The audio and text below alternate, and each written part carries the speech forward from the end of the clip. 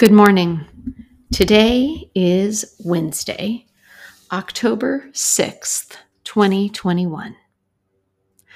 We gather in prayer to God, who sees the truths of every person's heart.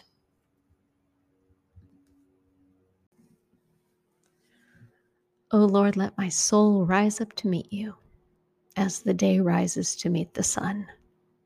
Glory to God, the three-in-one, Creator, Redeemer, and Sustainer, as it was in the beginning, is now, and will be forever. Amen. Come, let us sing to the Lord. Let us shout for joy to the rock of our salvation. Remind yourself that you are in God's presence. Notice how God may be speaking to you today. Let yourself dwell on a word or a phrase that catches your attention or moves your heart, and let your heart simply respond to God in prayer.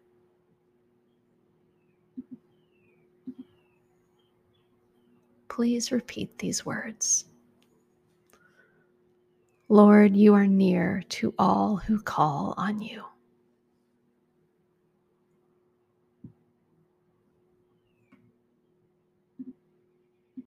Our reading today is Matthew 14, verses 1 through 12.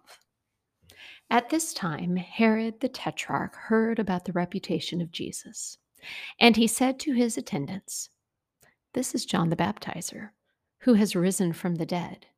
That is why miraculous powers are at work in him." For Herod had arrested John, bound him, and thrown him in prison because of Herodias, his brother Philip's wife. For John had told Herod, "It is against the law for you to have her." He had wanted to kill John, but was afraid of the people who regarded John as a prophet. Then, during the celebration of Herod's birthday, the daughter of Herodias danced for them and pleased Herod so much that he promised on oath to give her whatever she asked. Prompted by her mother, she said, "Give me the head of John the Baptizer on a platter." Herod was distressed, but because his dinner guests had heard the oath, he ordered that her request be granted and had John beheaded in the prison. The head was brought in on a platter and given to the young woman, who carried it to her mother. John's disciples came and took the body and buried it, then went and told Jesus. On Wednesdays, we pray for our communities, our schools, our neighborhoods, our hospitals and businesses and churches. We're all a part of many different communities on a very local level and on a national and global level. So I invite you now to hold one of those communities before God in a moment of silence.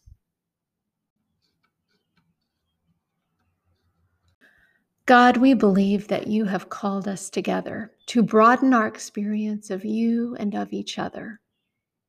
We believe that we have been called to help in healing the many wounds of society and in reconciling humans to humans and humans to God.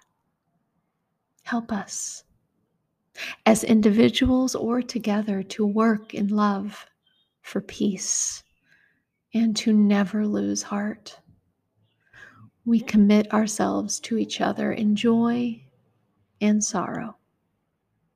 We commit ourselves to all who share our belief in reconciliation, to support and stand by them.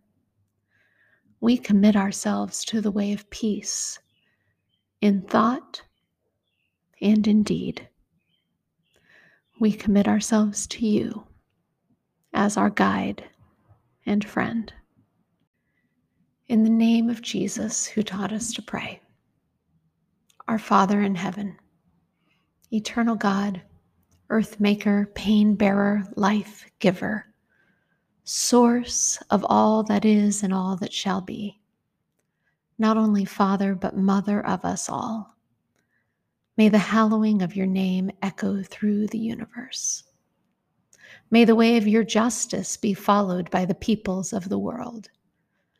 May your heavenly will be done by all created beings. May your commonwealth of peace and freedom sustain our hope and come on earth. With the bread we need for today, feed us. In the hurts we absorb from one another, forgive us. In times of temptation and test, strengthen us. From trials too great to endure, spare us. From the grip of all that is evil, free us.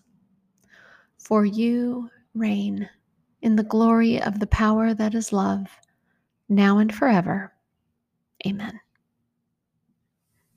And now, my friends, may the peace of the Lord Jesus Christ go with you wherever he may send you today. May he guide you through the wilderness, protect you through the storm. May he bring you home rejoicing at the wonders he has shown you. May he bring you home rejoicing once again into our doors. Go in peace.